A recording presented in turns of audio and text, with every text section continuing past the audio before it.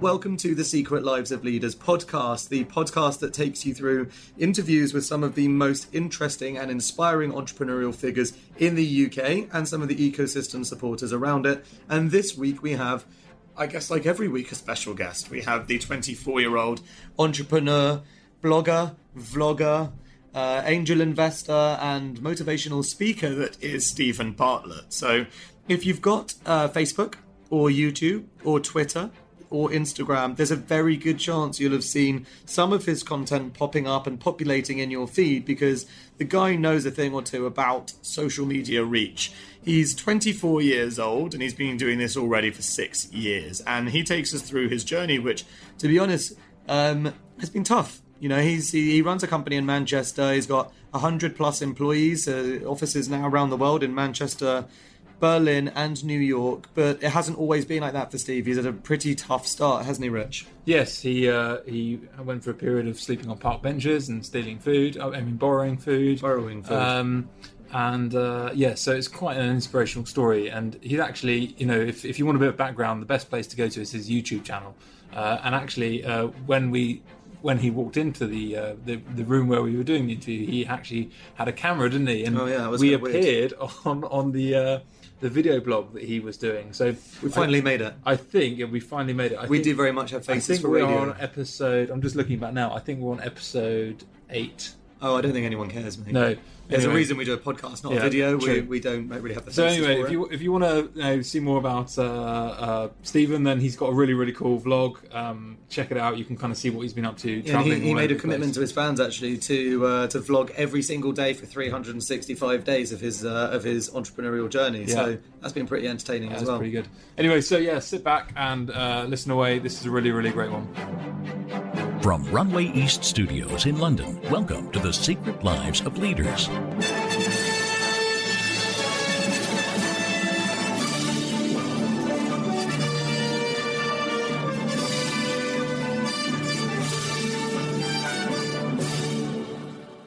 Today's guest is probably responsible for the funny tweet you saw or that ridiculously viral campaign that captured your imagination. At 24, he's one of those guys who's already had the life experience of most 40-year-olds, with offices in Manchester, Berlin and New York, plus spending a small stint living in San Francisco as an entrepreneur in residence advising Bebo for their relaunch. He's accomplished quite a great deal in a short period of time and shows no sign of slowing down. At the age of 18, Steve dropped out of school and embarked on his first business, Wallpark, a social media venture connecting students with similar interests around essentially a digital social notice board. He then exited that business in 2013 and co-founded The Social Chain, having met a young guy called Don McGregor, who had a unique knack of creating multiple Twitter accounts and growing the shit out of them. And from there, they've been at the heart of a number of viral campaigns, growing Social Chain to a multi-million-pound business, counting Apple, McDonald's and BBC as some of their clients. Quite rightly, they've picked up a ton of PR along the way, and Steve, presumably learning along the way from those he promotes, has increasingly been popping up in my Facebook feed as an inspirational speaker of his own, with his own YouTube channel, therefore in his own right becoming a key person of influence. So to delve into this journey, I welcome today's awesome guest, the young yet wise Steven Bartlett. How you doing, man? I'm doing good. Thank you for the very complimentary introduction. I appreciate that. A bit of a monologue. But, I had to cut down a lot of the history. For a 24-year-old, you almost had more to say than Jimmy Wells did, in fairness. But that might be because his Wikipedia page has gone through so much editing. So just to start off with a quick fire round, just to warm you up. So university academia or University of Life? University of Life. UK or US? UK. Manchester or London? Manchester. I'm just joking. I knew you would say YouTube or Twitter? Twitter. Nice. Google or Facebook? Facebook. You're trapped on a desert island and can bring 3 things. What are they? My mobile phone, a guy I know that's really smart and can solve loads of problems called Elliot. He's just really good at automating stuff. I think he'll come in handy. And probably my girlfriend, I've got to say that, haven't I? You do have to say that, yeah. No, I'm not sure Elliot's going to be able to help you out with a lot of stuff. To be fair, if it's Desert Island, you're the last people on Earth. That's the wisest choice, yeah. Okay, so virtual reality or social media? Virtual reality. I think that's the new social media. So, yeah. Okay. Fine. Life as an entrepreneur in a relationship or single? Speaking of things you have to say. As an entrepreneur, I highly recommend being... Okay, I'm going to have to say in a relationship because I think it gives you more stability. That wasn't quick enough. I'll do quicker.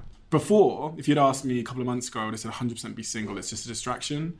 But in fact, I've come to learn that the bigger distraction is being single. I'm with you all the way on this. And I exactly the same. If you'd have asked me 3 months ago, I'd have said exactly the same thing. I was determined to be single because I knew that being in a relationship would be a distraction. Yeah. And in fact, I was wrong. It is the other way around. Mm-hmm. Co-founder or do it alone? Co-founder. Do you have to say that, or is that how you feel? No, I think I'd have 10 co-founders if I could. I feel like we do anyway. Okay. To be honest. Dance music or hip hop? Hip hop. The most inspirational person you've ever met? I've ever met Elon Musk briefly in London. Probably didn't meet him.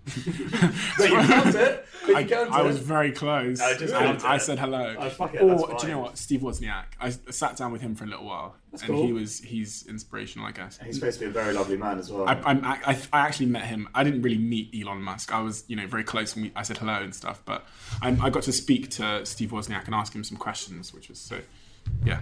Okay, that's a great answer. To be fair, Apple co-founder Steve Wozniak, not too bad. Person you least like on the planet? Donald Trump came to mind straight away, but I'm sure there's worse. I mean, in fairness, I was kind of expecting it. And finally, investor, advisor, or entrepreneur? Entrepreneur. Cool. So, the story goes that you used to sleep on park benches, had no money, and even shoplifted to eat. Okay. How much of that is urban legend about the man Stephen Bartlett, and how much of it is true? And can you just tell us about the younger Steve Bartlett? Where did you grow up? And your story in your own words, way before Social Chain even existed. Yeah, so I mean, I've always been an entrepreneur. I think back to when I was younger. My favorite game when I was 7 or 8 years old was this game I did with my brothers, where I'd write on loads of pieces of paper, 1, and then the other pieces of paper 2, then the other pieces of paper 3. I'd cut it up and I'd distribute that to my brothers. And the idea was you could spend this money that I'd made by coming to my bedroom and coming to my bunk bed, and I'd scratch your hair, I'd give you a massage, whatever. And that was my favorite game to play. So I'd continually play it, and they'd get bored of playing it. They'd just use me. I'd end up getting all the money back, and the game would end.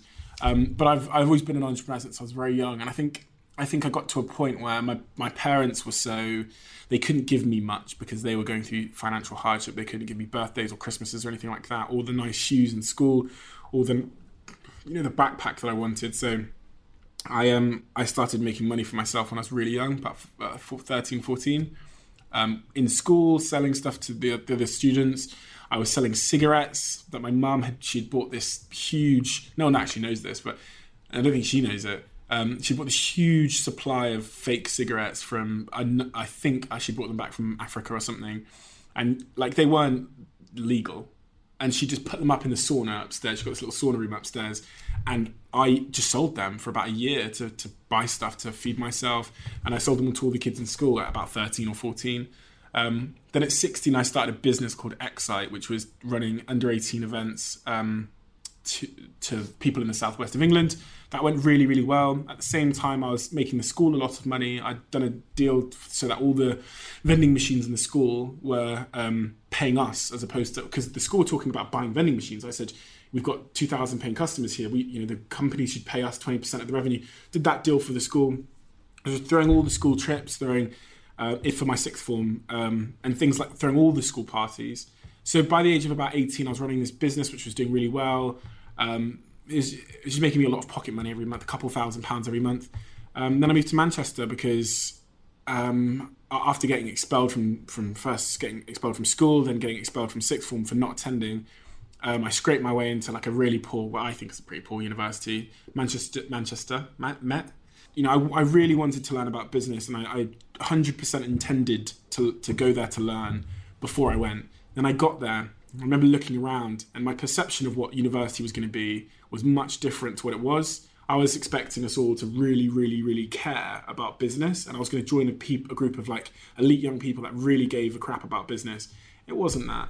I remember day one looking around, and there was some girl, she was hungover and sleeping. She didn't give a fuck about business. And everyone around me, I instantly got the impression that none of these people cared.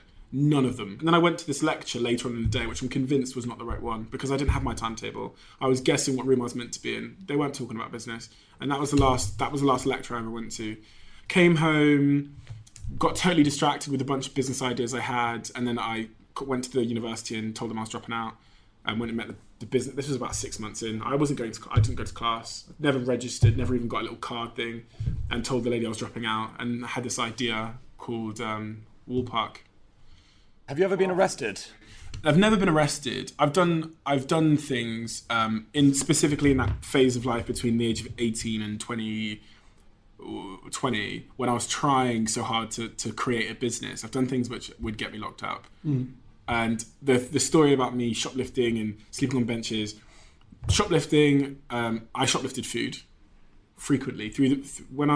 After the first year of university, I didn't pay my accommodation. I actually only paid it about 6 months ago for the whole time I lived in halls. Didn't pay it, and then after that year, I went and lived in Moss Side in Manchester, which is a really bad area. And when I was living in that part of town, you didn't get any student loans at all, ever, because I dropped out too quickly. I didn't realise they didn't give you any. My parents sent me up there with 50 quid, so I didn't have any money. I had these credit cards, which I then maxed out. I got myself a CCJ when I was 18 or 19, because I had a NatWest card, a HSBC card, a Lloyd's card, and a Santander card. I maxed them all out. Didn't understand what credit was either, so all my credit cards were maxed out. Didn't pay any of them back for up until about 6 months ago. About a year ago now, when I just cleared everything. And I had no money, and when I say no money, I mean like no money. And so there'd be days where I was waking up, and when I was when I was 19, starting this business, and I just was like, this is pain in my stomach. I have no money. I can't just keep stealing my flatmates' spaghetti. I need to go and eat somehow. And if there's no spaghetti that I can steal off them, then I need to go and find some way to feed myself. And so for I'd say about 6 to 9 months, it was just total just trying to survive there, and wasn't paying my rent. My rent was like 4 or 5 months overdue. My rent was only 280 quid in Moss Side. My dad was occasionally sending me a tenner. So for that period of my life, I was working in these call centres, doing night shifts in late rooms. The story of me sleeping on the bench comes from when Virgin asked me to speak at an event in London called the IPA, 2nd of June 2013 maybe, and I knew I needed to speak there about Woolpark, but I knew that I couldn't afford to get back. I couldn't afford to get there and back. I could get the megabus there with 6 quid, but I couldn't get back. So I put on my little Primark shirt and tie that I borrowed off my flatmate. Which you're still wearing today. Yeah. And I got on the megabus and I went to London.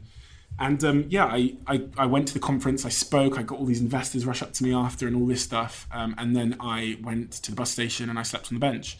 And I waited till the morning, went to my sister's house, and she gave me the money to get the megabus back to Manchester. But that whole phase of my life, it was just working in call centres, really bad call centres, selling Facebook ads to people. I don't think you're even allowed to call someone and sell them Facebook ads, as an independent in a small white box in the middle of the countryside.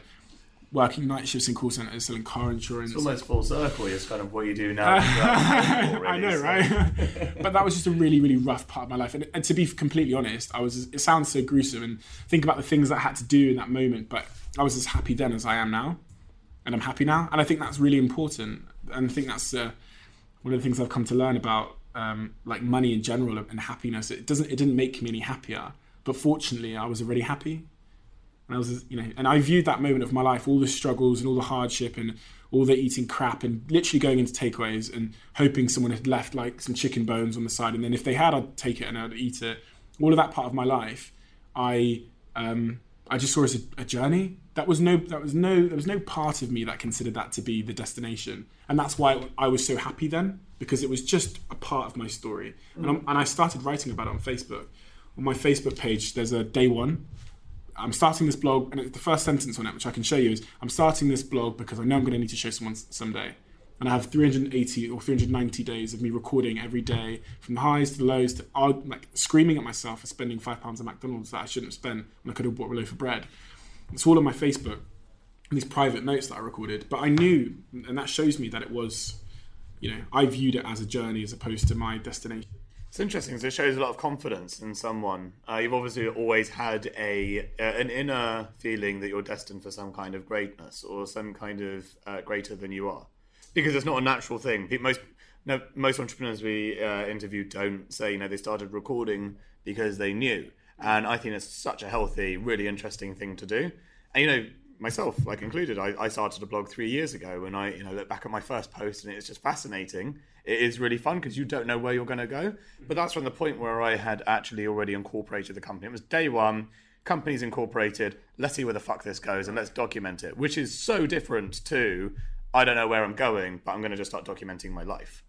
I came to the conclusion at very early, about 16, where I'd gone into secondary school at Plymstock School and I'd got the highest midges test scores they'd seen. So Mr. Diamond, the head of it now, said that I was meant to get 12 A stars in school. And I messed it all up, wasn't interested in going to class. And I came to the conclusion that I wasn't going to need education. When I went back and spoke at the school, I said to them, I didn't know why I believed that. I had no case study to prove that I, for some reason, wasn't going to need that. But I was just very confident that I wasn't going to. And then going into sixth form again, I stopped going. My attendance hit 30%. Mr. Sprenkle expelled me from school. And I didn't care because I didn't believe that I was going to need that, even though everybody around you is telling you need to get good grades to be something. Everybody, your parents, every influence in your life. So I was this kid that was 70% sure they were wrong, but I didn't know why, and I had no evidence to prove they were wrong. And so it was the same when I went to university, just dropping out straight away with no real plan. I was just pretty sure that I'd identified through growing up that I was slightly different to my peers. Being able to influence my peers, or it sounds bad, but manipulate them to do the things to come with me, or to believe me, or to buy into me. That was the inclination that I had, that I could be different. I remember seeing this Facebook page at about 17 years old, which really shook me, and it was that time when these Facebook pages were going viral, just with the name, and then it says "lol joke." Yeah, and it was this Facebook page. It said, "I'm going to be a millionaire someday. I just don't know how or why," and it really shook me because 2 million people liked this page to agree that they felt the same. And so for that moment, I remember seeing that page and thinking, "Oh my God, I'm just like everybody else." Yeah. Everybody thinks they're going to be special. Yeah. And it really, I was like, there's millions of people that have liked this page. So everybody's walking around thinking that they are going to be special. And then I just got over that. Was that like a down moment for you though? Was that a bit of I just remember it. And it's strange that, I don't know how many years 7 years later, I still remember looking at that Facebook page and being like, oh my God.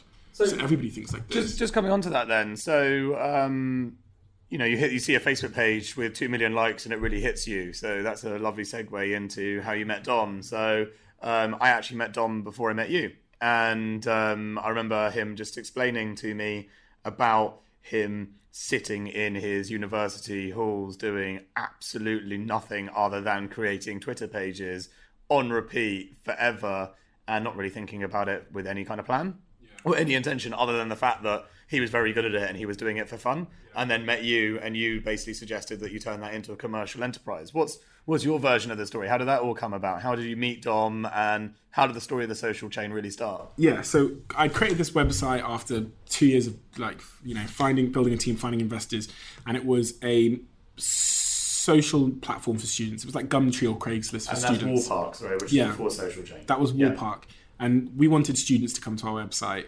And so I remember I was sat in the university working space, which I just walked in and pretended I was a student, right? So that was my office. And I had created a few social media pages on Facebook, and I was driving people to Warpark using them.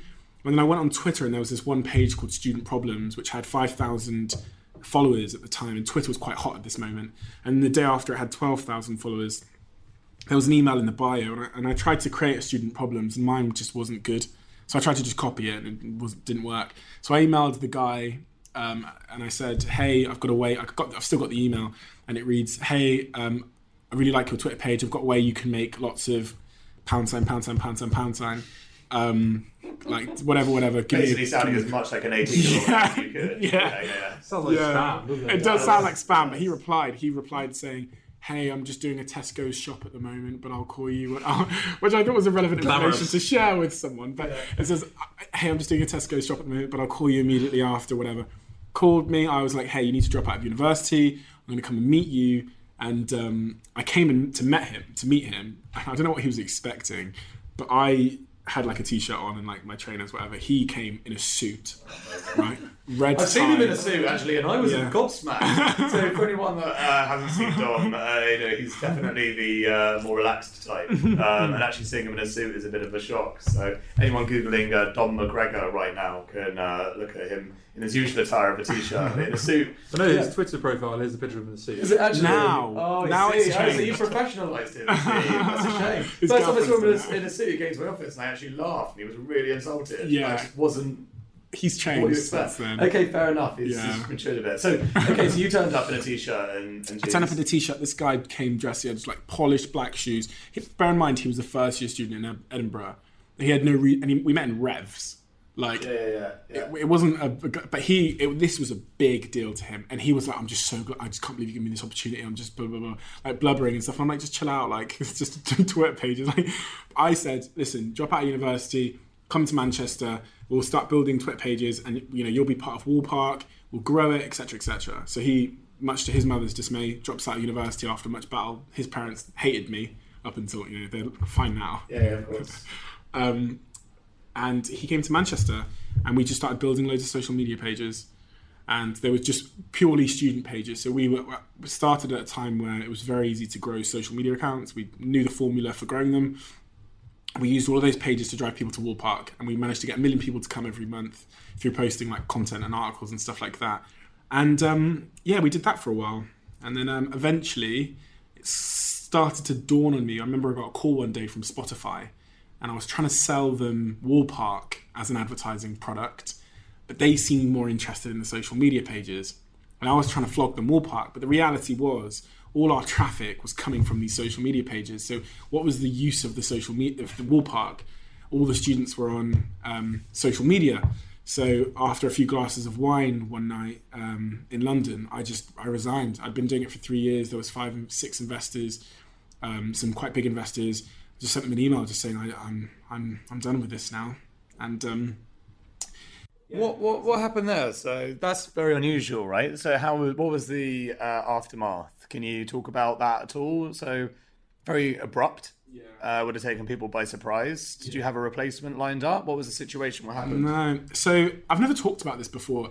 So I, just being honest, I have no other way. There was issues with myself and one of the technical founder, who I won't name, and it started to make working with him just wasn't nice. Life wasn't nice. I wasn't enjoying working with this person, and I knew that I couldn't remove him. So I had faced with the choice: either carry on or go myself. And none of my team liked working with him either. They got to the point where they didn't like he was so rude to them at times that they wouldn't contact him directly. They'd contact me to contact him. And so when I resigned, I just sent an email saying, one night in London when I was living in Zone 3 in Canada Water, sent this email saying, to the investors and to him, saying that I'm done. And obviously they tried to make me stay and sent me many emails of we joined because of you and all this stuff. But I just didn't love it anymore. And I had no other plan. I didn't have this master plan of starting Social Chain. I had no other plan. I'd been Wool Park guy for 3 years, raised all this money, and I was just done. And I wasn't happy with it anymore. And I didn't know what I was going to do. I didn't really care either. I just was, the day I resigned, I just knew it wasn't right for me.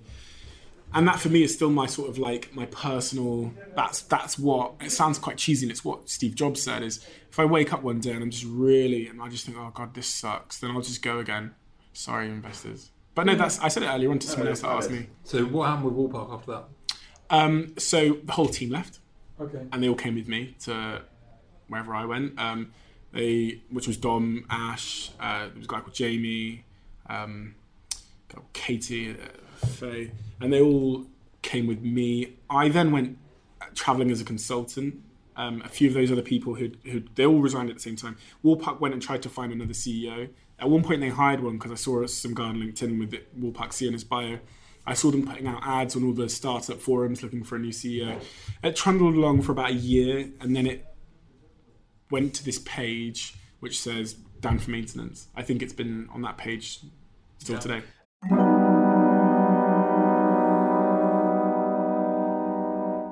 If you're trying to grow your startup and you're dealing with companies outside of the UK, you're probably going to need ISO 27001 at some point. It's not the sexiest acronym, but it's basically the global standard for proving your security practices are up to scratch, like how you handle customer data. The same goes with SOC 2. You're going to need it if you're a SaaS company. But achieving these security frameworks can be very tedious and very costly. This is where our partner, Vanta, comes in. Vanta automates up to 90% of the work for certifications like ISO 27001, SOC 2, GDPR, HIPAA, and more, getting you audit ready in weeks instead of months, and saving you up to 85% of the cost. And as a special offer, our listeners get 20% off Vanta. Just head to vanta.com/secretleaders. That's VANTA.com/secretleaders for 20% off. There's a link in the description.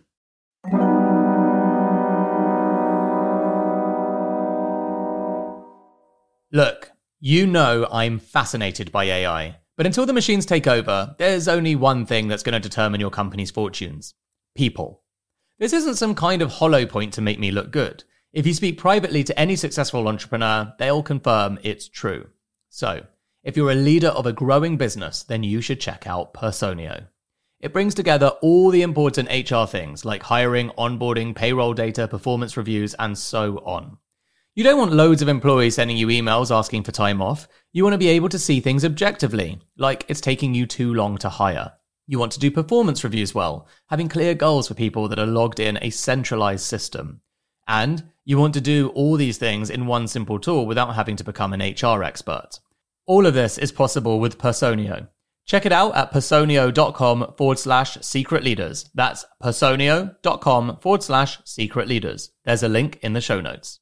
Okay, so you met Dom, you brought him into Woolpart, that hasn't quite right, and you're actually like, this other thing, this other thing, which isn't even a thing yet, just it's not this, but there's something here, Dom, because you have a unique skill and I'm interested in business.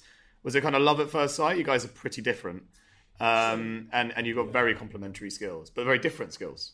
Yeah, so the reason why it's worked with me and Dom is because we are very different, and there is no clashing in any area.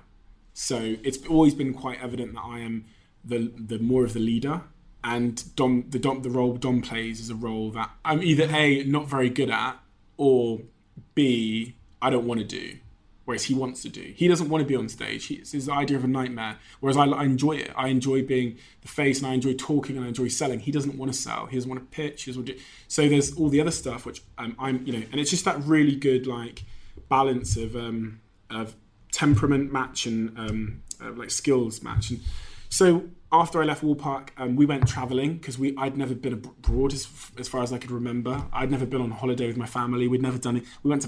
We drove on the ferry to France to France once to camp in the car or whatever, but I'd never been on holiday as far as I could remember ever.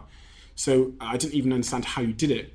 Me and Dom at this point have nothing. We have no business. We have no job. We have nothing. We're sat in Manchester. Dom turns to me, says, "Do you want to let's go get some Thai food?" No, I said to him, "Let's get Thai food." He says, "Let's go to Thailand." So I was like, So we're like, "Yeah, let's do that." Booked Thailand for a month, and we were going in like 4 days' time.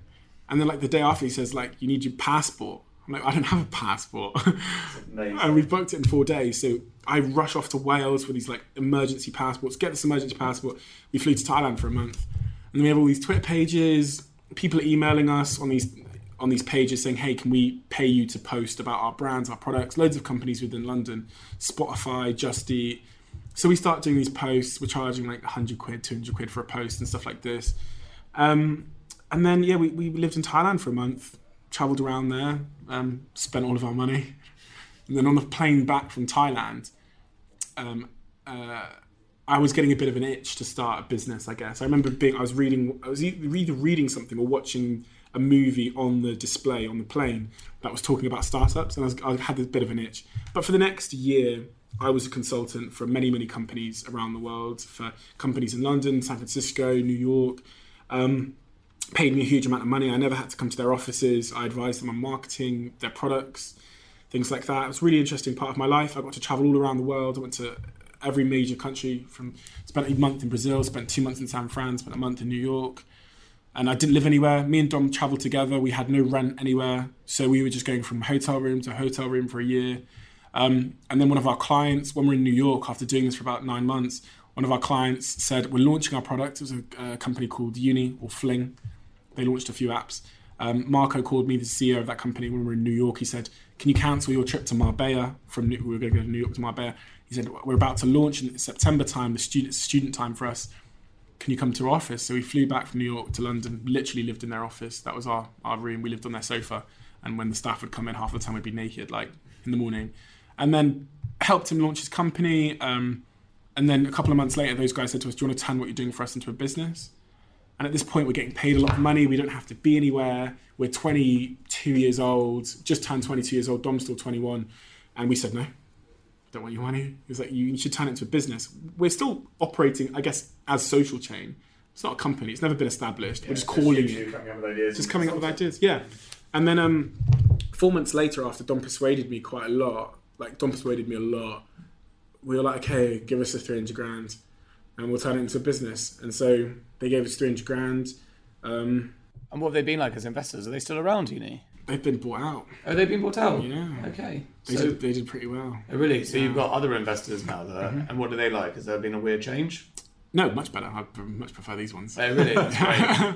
That's really good. I mean, our new investors are just fantastic. It's fantastic support, understands our vision, same enthusiasm for that vision. So we've never had any issues. That's awesome. Yeah. It's very fortunate. Yeah. So 300 grand was like a sort of seed investment just so you can sort yourselves out and turn it into a brand and... It was given 300, we were given a check.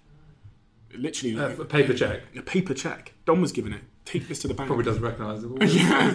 And Dom was given a check and he walked down to NatWest and put it in the bank account and that was it. Let's start Social Chain. So we're like, okay, right. We knew a couple of people that were very influential in our space.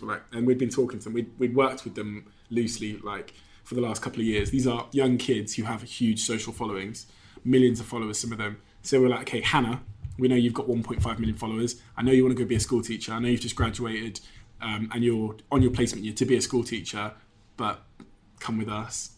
And so she dropped out of that and came with us. She moved to London, to our little hot office in Hammersmith, which was the investors' office. And then we're like, this guy called Cahill, drop out of college, come with us. You've got 1 million followers. He came. Nick Speakman, 1 million followers on Twitter. BBC Sport was his Twitter page. Come with us. And that was basically it, rounding up all these young kids for a good period of time. And then we had this group of very influential young kids. We had me, who I was able to sell and present and do all that stuff. Drummed up a lot of PR because it's an interesting story. And we'd built this big network of pages. And then it started as a marketing agency. And we didn't know what the fuck we were meant to do as a marketing agency. You'll know because when we first worked with you, we didn't even understand what account management was. No, absolutely. We didn't have a clue what we were doing. So you briefly mentioned a couple of the social entities that you manage. Yeah. To people that don't know the background of Social Chain, tell us, what are the other big ones and how many... Actually, good question. Describe Social Chain. Okay. Not what it was, what it is now. Okay, so Social Chain is two things. There's social and chain. Almost, yeah. I never thought about it like that. But so we have Social Chain, which I think as a marketing agency, we do really explosive stuff with marketing that I don't think a lot of people are aware of that is possible. And we do that for the biggest brands in the world. The second part of it is almost like the media. I call it Media Chain, which is we just own hundreds and hundreds and hundreds of big social media pages. The chances are you follow one of them. There are so many that I can't begin to talk about. So we have one Instagram page with 13 million followers. It's the biggest football page in the world. That's not like an ESPN or something. We have the biggest food page in the world on Instagram. We have the biggest fitness page in the world on Twitter. We have the biggest drinks page in the world, the biggest dog page, the biggest page about colours, about dogs, about Pomsky dogs. We have all the student pages, A-level pages, GCSE pages, the biggest Harry Potter pages in the world, the biggest Sims page in the world. The thing that you guys are very good at and have shown through multiple campaigns is an understanding of the psychology behind why someone reacts or why an account would grow. So is that originally more your side, your skill, or is that more Dom's skill? And is that something that you do as training across the organization, or is it just you hire people who fucking know this?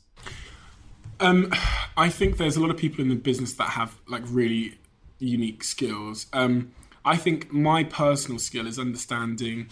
I've always thought it's an understanding of humans and what makes them tick. So I was really obsessed with psychology from the age of about 16. I had all the psychology books, and I'm still pretty obsessed with it now. And I did psychology is probably the reason I had 36% and not 0% at school. Is with the A-level I did, I got an A in it. I was obsessed with it, human psychology in particular. I was in gambling psychology and those things for fun outside of school.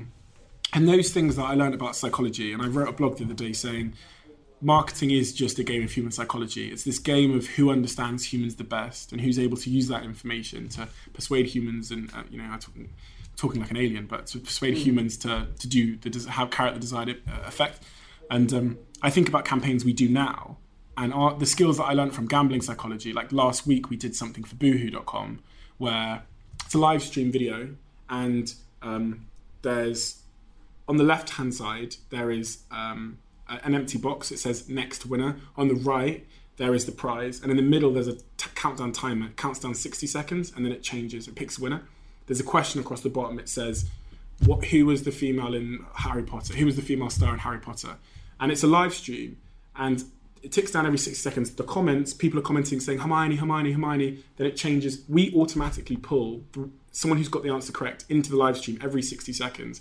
And I learned that from gambling psychology, the idea that you need a winner quickly, you need to see the prize, and you need to legitimize the fact that people are winning. Things like, and I got my psychology book out to tell the campaign team about this idea. That live stream did 700,000 comments. It's the biggest, most engaged live stream by any brand ever. We also have 4 of the top 5 most engaged live streams by any brand ever, and we have 7 in the top 10. And those will happen this month. And that's using Facebook Live, isn't it? Which is a product they're really pushing, and therefore it's like a perfect opportunity for you. Because Facebook are the ultimate puppet master in that regard. Like they incentivize the features they want you to use more of. Totally, yeah. So they'll give us more reach, and they'll notify everybody. So we're just the puppet, So if you are, spending your own private time reading psychology books and trying to understand the person, whilst, popping up on my feed, doing inspirational videos, whilst leading a team of now 60 people? There's just over 100 in total.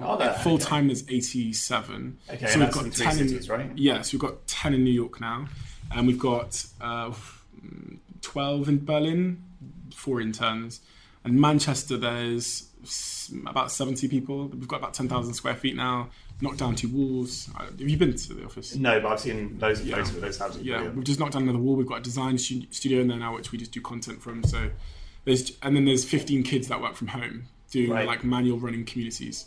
So yeah, brilliant. So I mean, that's a lot to keep up with. So what does a typical day look like for you? You put on your Primark shirt and tie. Pop down to the chicken shop, find a few bones. I don't normally wear a shirt. This is an exception today. Yeah, this is after you've woken up from the bench, don't forget. Yeah. What are you doing after that? Unusual. My time is best used. I spend a lot of time doing small things that have very little impact, and all of my rest of the time is doing huge things that have big impact. I don't play in between. So I don't play in the space in between. Basically, I will be dealing with investors yesterday, doing the big plans for Media Chain and the big investment deals we're doing there, and then I'll be looking through the list of the people that have won the Christmas awards at the Christmas dinner party to make sure the right people are winning the right awards. Yes, you might have to cut that out. I literally do. That's my life. I do the really important stuff, and then I spend a lot of time doing menial things. And when I mean menial things, I mean Person A has just been, I can't say that actually. Person A has just broken up with their girlfriend and they're having a really tough day, and I'll go over and have a chat with them. Yeah.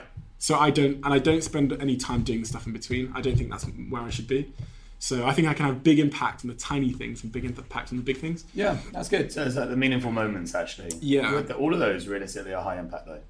Yeah, no, they are, but they just don't seem to be. Like going over and just having a chat with someone, I can have such a big impact on someone. So yeah. Okay, so how would you describe yourself? It's a really interesting question. In general, yeah, I am I'm an overthinker. I'm a perfectionist. Maybe not. I'm a perfectionist, or I'm like a stickler for detail. I am someone who likes to maintain and set the bar for what standards should look like. People around me would describe me as quite... The people very close to me will describe me as quite tough on small things. So like my PA or Dom will say that I'm really tough on small things, small details. Right, okay. So, I mean, the next question actually is, if we asked Dom, your co-founder, to describe you, what would he say? He would say, I've heard him describe me before, and he said, Steve cares so much about the details, very good at selling stuff. He just this is what he said. He said on an interview, I think he was drunk and he was talking to a girl I used to date, and he called her to just being very soppy. And he said, Stephen always knows how to act in every situation, and that's why I admire him. Which I think is, I get that. I understand what he means there. Interesting. And I think that's probably one of the things that has led me to where I am now, is just knowing how to be in certain situations, whether that's within a pitch or or with my team members, or if someone. I've always found that I'm this quite adaptable jigsaw piece. So I see everyone else in the world as a jigsaw piece, and my job is to be the piece that fits. So you're like Play-Doh almost. Yeah, I think it's without, you're not trying to be fake, but there's various different sides, to who you are, and knowing what side to be at a certain time I think is important. Certain members of the team you have to be very, very hard on and very, very direct. Certain members of the team you cannot do that, because they will die if you do that. And knowing the different people and knowing how to get the best out of them. No one's ever left Social Chain. We started 2 years ago. We've got over 100 people that work within the company, and no one's ever quit. And I think that's because I spend a lot of time doing the small stuff, and that's giving them birthday presents myself and giving them a card. And if they're broken up with their boyfriend, I'll go to their house and having their friend. Just imagining you finishing that sentence. Moving on. What did Dom actually say? Well, so we did actually ask Dom to describe you, and it turns out you're wrong, because I've known Dom long enough to know that I shouldn't have expected a timely answer at all, and as such, the correct answer was he said nothing yet. So it's good. Okay. It's good that you were able to say what he's already said, because I do expect in 3 weeks Dom will finally get round to emailing me back and telling me exactly what he said. It was. Okay. I know it's bad, but it's just funny. But we always like to ask our guests, and Dom so far, we're still waiting, but that is okay. So you already had the description. So do you have any mentors? Who's helped you along the way? A guy called Alistair Milne helped me at the start. What does Alistair do? So when I was 18, I went on LinkedIn and typed in investor. Didn't know what the fuck an investor was, didn't know what an entrepreneur was. He was the first guy that came up. He was the first guy to invest in my business. He told me within 48 hours of me contacting him, he'd invest if I got a team. He turns out he was from Manchester. He started a student website in Manchester and then sold it. So for a bit stroke of luck, that being the first person to come up, that lived in my So he helped me through the whole Wallpark bit, learning, basically making sure I didn't have to make mistakes that he had probably made. He has the #1 book in iBooks called Startup Advisor or Startup Expert. Okay. It's been at the #1 in free books for years. Amazing. Did he invest in Wallbox? Yeah. And so how did you feel about when that? Not happy. We haven't spoke since. Oh, really? Oh, what a shame. Yeah. But it's nice that you remember him positively, though. I do. I do. I'm sure he's a bit annoyed. Yeah. Because he would have seen what's happened subsequently, and he didn't lose a lot of money. He invested. Being completely honest, he was the first, and I was his broke student. He gave me $5,000, so it wasn't a huge amount of money. Yeah. But I think, he met me one day and said, "I have no idea what the idea is." He met me in a hotel in Mayfair. Not that I should be mingling around there when I was that age. But we went to the hotel in Mayfair. Really nice park benches around Mayfair. No, exactly. Do you know? A woman came up to me and she poured my drink for me, and I was blown away. And he went, "You're really surprised." He went, "You better get used to that." This woman came up and she picks up the water bottle and pours it for me, and I was like, "What the fuck's going on?" But anyway, he said to me in that hotel in Mayfair, he said, "I don't know what the idea is, and I don't particularly understand what Wallpark is, but I know you're going to do something good." And he was like, "That's what I want to be a part of." And it's just a shame that when we started the new business that he wasn't a part of this business. So, but I've reached out to him. He's not Well, you never know. In the future. Yeah. Yeah, exactly. And that's really good that you remember him. I think that's really important and says a lot about your character as well. Who inspires you? Who do you look up to? Elon Musk. So I have different inspirations for different things. Elon Musk is a big inspiration. Yeah. I mean, he's literally every single person. It's like, I almost met him on LinkedIn. Yeah. Google. I was actually following him around London. Yeah, exactly. On his Twitter page. No, I really like there's something very authentic about his pursuit to solve certain problems, and I just like he's fearless in investing his money from PayPal into another project, and he just strikes me as someone who is just the world is so lucky to have. I don't see him as someone that cares about money. I see him really sincerely caring about real world problems, and I think he solves them in a way which has inspired me. When he talks about reasoning from first principles, that's something that when I heard he made this article called Reasoning from First Principles, and he did a YouTube video on it, and I watched it, and it just blew my mind. And I think and I look back on my journey and why social trainers work so well, and it was exactly that. This idea of reasoning from first principles is basically disregarding convention and what's been done before. And in every situation where you're faced with a challenge, just starting with first, like what you know to be true and reasoning up from there.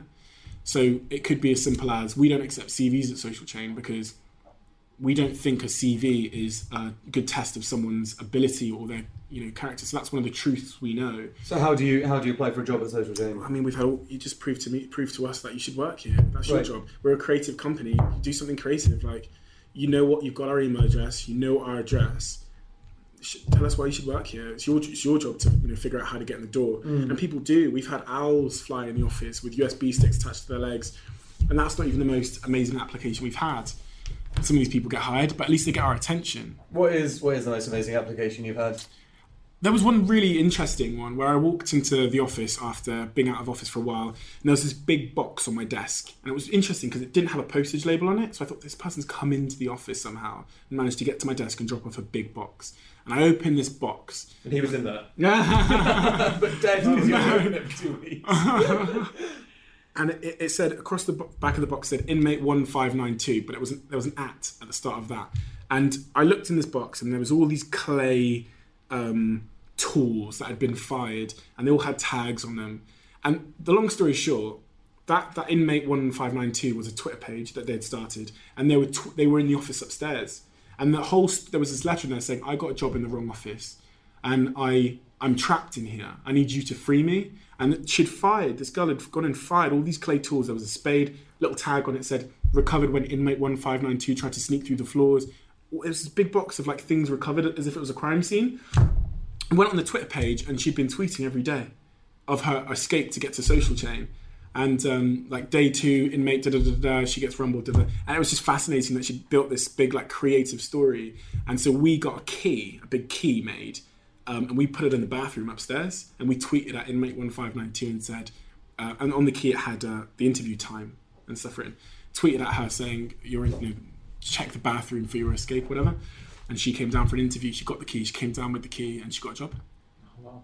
She was fantastic. But she's proven to us how her mind works. Yeah, absolutely. Okay, so just wrapping up then, Steve. What is your purpose? So you grow social media accounts for people. You love to inspire people, and you love to be creative in this world. But what is the thing tying this together? What is your purpose on Earth? Where do you see yourself in 20 years? Multiple purposes. I think I'm on this never-ending pursuit to prove to myself that I am what I think I am. And what I mean by that is, I think I am something, but I need to prove that to myself. So that's like one of my it's more like a personal mission. I'm proving that I am who I think I am. And in terms of the world, like what I enjoy is building great stuff that impacts a lot of people positively. And with my personal brand stuff, I'm trying to create a bigger platform for me to speak to people with whatever opinion I might have, because that kind of ties into my overall purpose, which is building great things that impact people positively. I enjoy the building piece, the entrepreneurial piece, and building something from nothing, and I enjoy the impact positively piece, and those are the two things I really do every day. And money just tends to be the the currency for success in the world that I operate in. So we get more money, it means we're more successful at objective. But that's like our KPI almost. It's not something I care about. Like, I don't care about getting more money. I got to a point where I had lots of money and could do all the things, and so I think that my life will be focused on building great things and impacting people positively, whether that's one sentence or two separate pieces. And do you want to run Social Chain forever, or does it have an exit in mind, or how would you feel about it being part of someone else? I have no plans to exit. I enjoy waking up every day and doing what I do. And Social Chain has become quite a good platform for us to start new businesses and to start great new products. So I have no plans to exit. And finally, you've obviously been given a lot of advice on your journey on the way. So what is a piece of advice you could give to young listeners now? Okay, the best piece of advice, well, it's probably one of the only ones that I really remember for people starting out, is the importance of not believing your own bullshit. Sean Puri said this to me, who's the CEO of Bebo. When I got to San Francisco, he said, the one rule we have here is just don't believe your own bullshit. That means listen to what the numbers are telling you, listen to what people are saying, listen to the data and all those kind of things, and be delusional, because you'll need to be to get past the hard times where you should probably give up. But know you're delusional and don't believe your own bullshit. That's my advice. Here at Mindset Win, we want to give you the tools to become better at what you do. Taking inspiration and wisdom from our guests, we will hear stories, strategies, tips, and tricks. Told by leading names in sport and beyond, who know what it takes to get to the very top. There will be 2 episodes each week, packed with amazing stories and practical takeaways for us all to follow. Search for Mindset Win on YouTube and on your favorite podcast app. Be delusional, but know that you're delusional, which I think is great advice from Steve. For you more than anyone. Yeah, and also technically not Steve's advice, he was just passing it on. Yeah. Anyway, speaking of great advice from other people, we have lots of that next week, as we'll be interviewing the incredible Reshma Sohoni, who is the co-founder of Seed Camp, Europe's biggest first stage fund, and she'll be taking us through some of the insights around what it's like on the other side of the table. So a lot of people listening here should definitely listen to that one, because at some point, it's quite often you're going to want to raise money. Seed Camp probably has the best reputation, the most amount of success, and the highest profile of all early stage funds in Europe. And of course, its absolute success most frequently was returning its entire fund's value back to investors with a partial return on their investment in TransferWise, which is one of Europe's biggest unicorns. So they took Tavit and the team there from the very first idea all the way through on this journey, just to give you some idea of the brilliance and impact that she's had. You have to be doing something right if you manage to repay your entire fund by doing that. Yeah, and not even take out all your money. They've still got most of it back in. Yep, so make sure you don't miss out on that one by subscribing to us on YouTube, SoundCloud, iTunes, and also the Google Play Store, hopefully soon. You can do that by just searching Secret Leaders or Secret Lives of Leaders or on any of those channels. We also upload all of our episodes to our website, secretleaders.com, and you can actually just download the files if you want to listen to them on your computer or something. And if you've got any feedback, abuse, comments, fan love, if you've got any ideas, then just email us hello@secretleaders.com. So until next time, thank you very much for having us.